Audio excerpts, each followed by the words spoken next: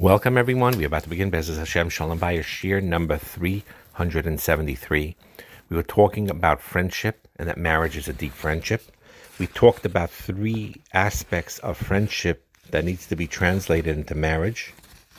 One of those is that they are not to control one another. They're not each other's Rebbe or mentor or teacher. And it's very important. That's the first side. No one bosses each other around. They're equal partners with different roles. And that is one aspect of friendship. The second aspect is that they have fun together, healthy fun.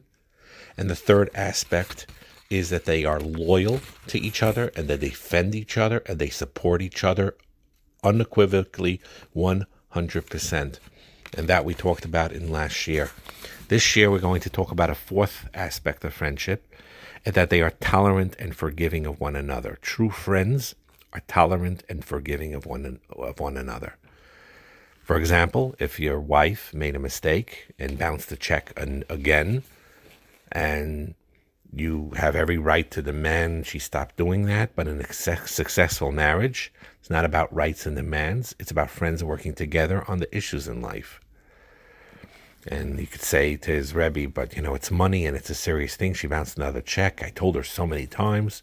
So in a Bezdin, in a court of law, you have a good case. As a friend, though, you're tolerant. You're forgiving. You're nice. And again, he always points this out, and it's so true. If you look at yourself, there's a lot of things that you do that are difficult for her to handle. And you forget that you're friends. And when you forget your friends, that's when marriage starts to unravel somewhat. What's very important is, like he said very often, Rabbi Zion Schaefer, that learning to live together requires a great amount of growth. And marriage is far more demanding than any other relationship in that sense. And I heard very important yesod over here, is that you have opposite views on marriage, as we know. There are people that are very cynical of it, make these jokes all the time, these very cynical jokes. They really have a real negative view on marriage. And then there are others that have a very positive view on marriage. And the truth is it all depends on what your attitude is towards your own ego. Because the bigger ego you have, the less you'll like the concept of marriage.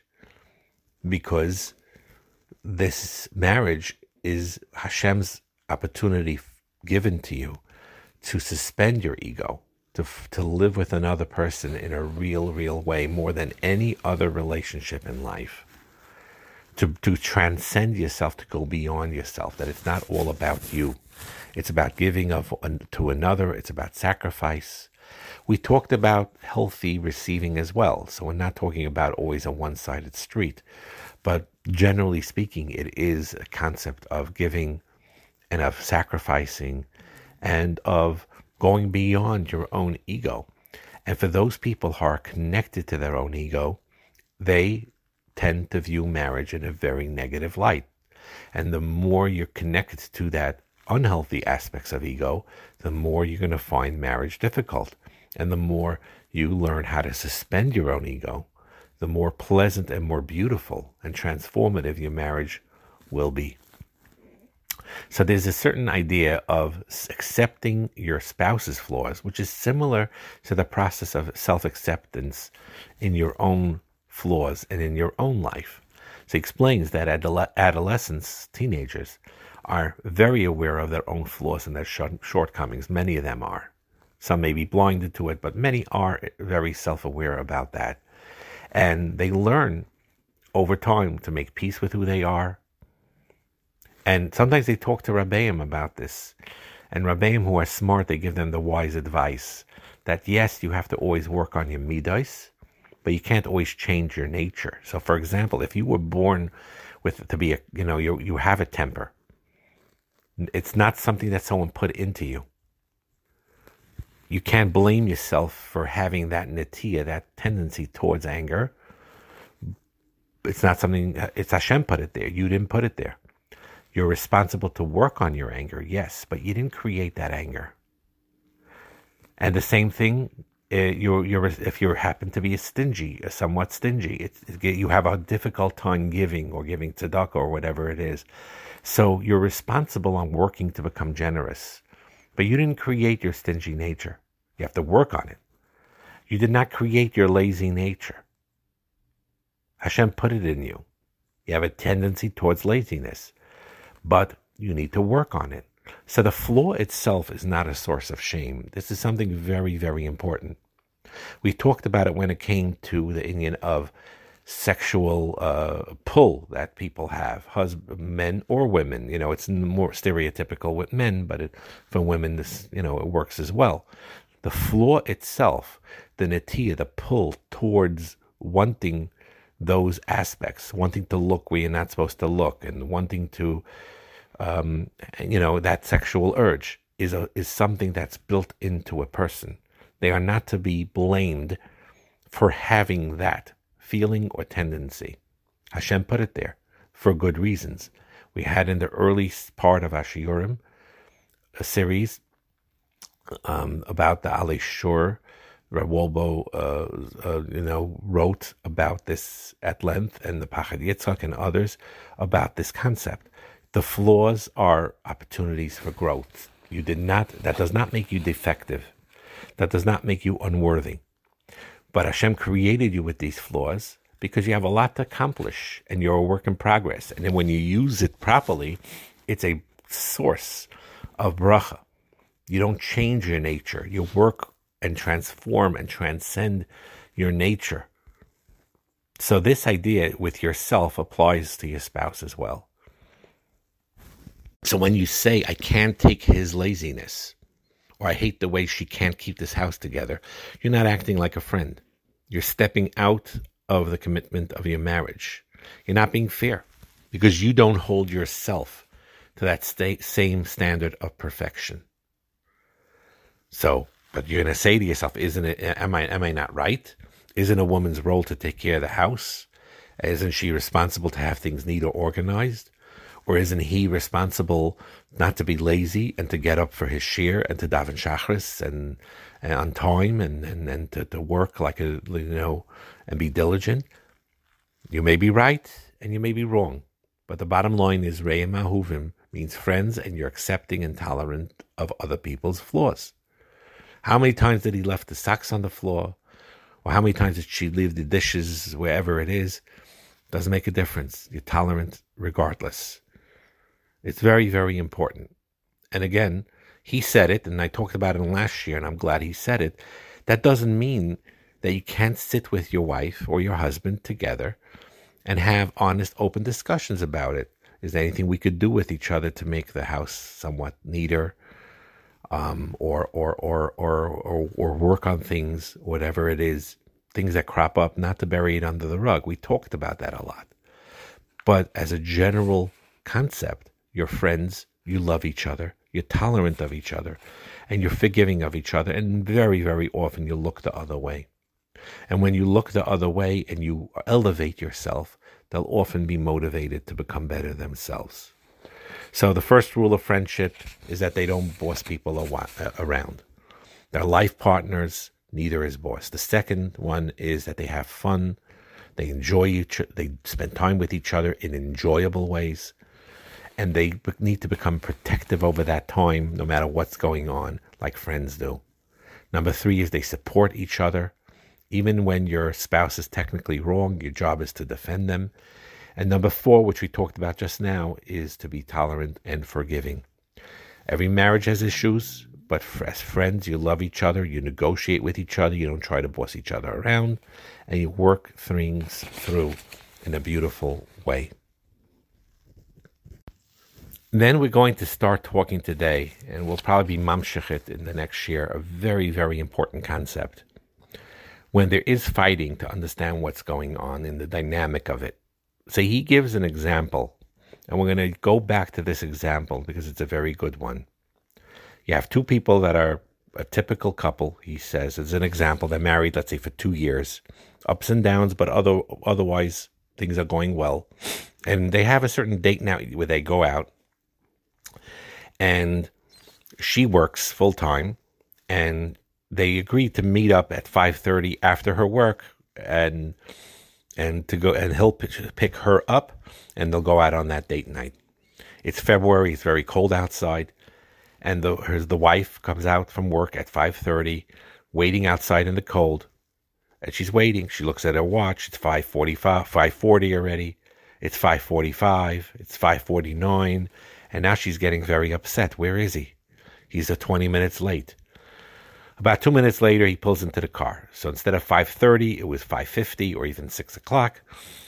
And she says in a very unpleasant tone, it's freezing out there. And he says, I'm sorry, I tried to rush. And she goes, I can't believe you're so late. How long I've been standing there in the cold? And he says, I apologize. I tried my best. I had a report I needed to finish. I guess he also was working. And she goes, a report? Don't you know how cold it is? You don't even care? And he says, well, I'm sorry. Why are you getting so bent out of shape? And she goes, you always do this. And then he goes back and says, my boss asked me for a quarterly report. It's a big account. He was waiting for it. I couldn't leave. He says, your boss is waiting and your client is waiting. What about your wife waiting? What do you think, she doesn't count? And then he goes, it's not fair. It's not like that. And she responds, not fair? What do you mean not fair? You don't give a hoot about anything you don't care about me. So this is a typical fight. And we're going to go into this fight a little bit and to explain what's really, really going on over here. It's a very fascinating thing. And the idea is, again, this happens, it's traumatic. When a chassan and kala get into their first real argument, it's sort of shocking to them very often. And if they don't lack self-awareness or they don't understand what's going on, it could become a vicious cycle. You need to learn how to stop it. And you need to understand what's going on. The one thing to understand going into a marriage, or if you're married a long time, just to bring this into your consciousness again, is that when two people are emotionally connected to one another, as in marriage they should be, and they are very often, they become extremely vulnerable. That's just the way it is, which means that they are going to hurt each other occasionally. This is something that we need to plant a seed in our mind to understand this, that because we're both human beings, we could be great human beings, but we will hurt each other on occasion, not intentionally, but we will hurt each other because we are so close. But because we are so close, it hurts more. It's not just anyone who acted disrespectfully. It's my own husband, my own wife, who's supposed to be my best friend, who's supposed to be the one who truly, truly loves me. So the pain is very sharp because of who it came from. And this is something, a yesod, that he says, that one needs to know this going in, and if you're married a long time, to understand this. The person who will hurt you more deeply than anyone else, and more than anyone that has ever hurt you before, is your own husband or wife. We're talking about even good, very good marriages with wonderful people. The person who will hurt you the most deeply is your own spouse. The person who will get you more angry than anyone else is your own spouse. The person who potentially could hate you more, or you hate them more than anyone in your life, is your spouse. Does that mean you have a bad marriage? Absolutely not. You could have a very good marriage and a great marriage, but this concept will exist. The reason behind this is because the emotions towards your own husband and wife will automatically be more intense because of the fact that it's the deepest, closest connection. Therefore, the hurt penetrates very, very deeply and causes a tremendous amount of pain. And one needs to understand this. It's not a negative. It's technically really a positive. It's painful. But knowing this is sensitive and knowing why you feel so hurt or betrayed when your husband or wife is not acting the right way, it's not that they're cruel. It's not that they're selfish. It's simply two people that are very close to one another, But they're human beings, so they will sometimes say or do things that may hurt each other. They cannot always be in the best mood or at the right frame of mind 24/7. It's just not realistic to expect that. The maila behind this is that when you understand the dynamic of a fight, like we talked about, and why it happens, then you could avoid them most of the time. And when they do happen, you could repair the damage very, very quickly. That is something important. When you understand why you feel hurt so much, you feel hurt because they're your best friend and you love them and you're vulnerable, and that's why it hurts. By knowing this and understanding this and accepting this reality in life and knowing that it's normal to feel this way, it's not that there's something wrong with your relationship intrinsically. I would say even reverse. The more you love each other, the more close you are with each other, the more you work towards each other and you become better people with one another. You could become a better wife to your husband. You become a better husband to your wife. The more that hurt that comes from time to time will feel deep and it'll rip you to shreds inside. But when you know this and you understand this, it transforms those hurts into a tremendous amount of healing. And that is a very, very important yesod to understand. So we're going to talk more about how these fights work and how to avoid it. But one needs to understand, the first idea is that it's never, ever one-sided. We don't like to see it that way. When we're in the middle of a fight, we think we're 100% right and our spouse is 100% wrong. But it's never, ever that way. For example, there'll be times where, indeed, you may be 80% right and she or he 20% right. Or you may be 100% right, but the way you reacted in the way you interacted with your spouse was wrong. We talked about that as well.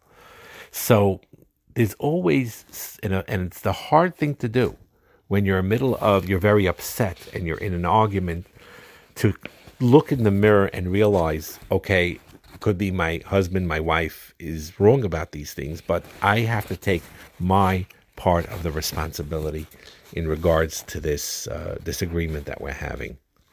So again, so just to reiterate what we talked about over here, we talked about the friendship aspects and the fourth aspect, that they're tolerant and forgiving of one another, and we reviewed all the four aspects of friendship and to take it very seriously.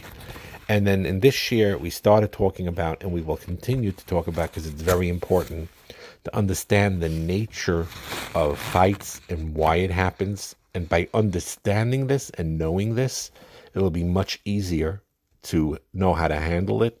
That not only will these disagreements that come up from time to time not cause you to derail your marriage, but in the reverse, by understanding these concepts, you will realize that this is the biggest Pesach to the biggest bracha, and to bring you even closer than you were ever before. So always remember that, as unpleasant as it is when these things occur, one needs to know that if one works through them, understands them, and behaves the right way afterwards, their bond becomes even deeper, much, much deeper.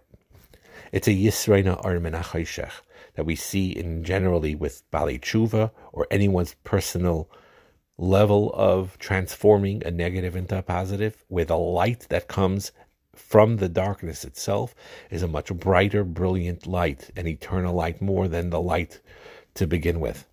And that's something very important to understand when you're interacting and when you come across these unpleasant aspects in marriage when these fights do occur. Bracha and Hatzlacha.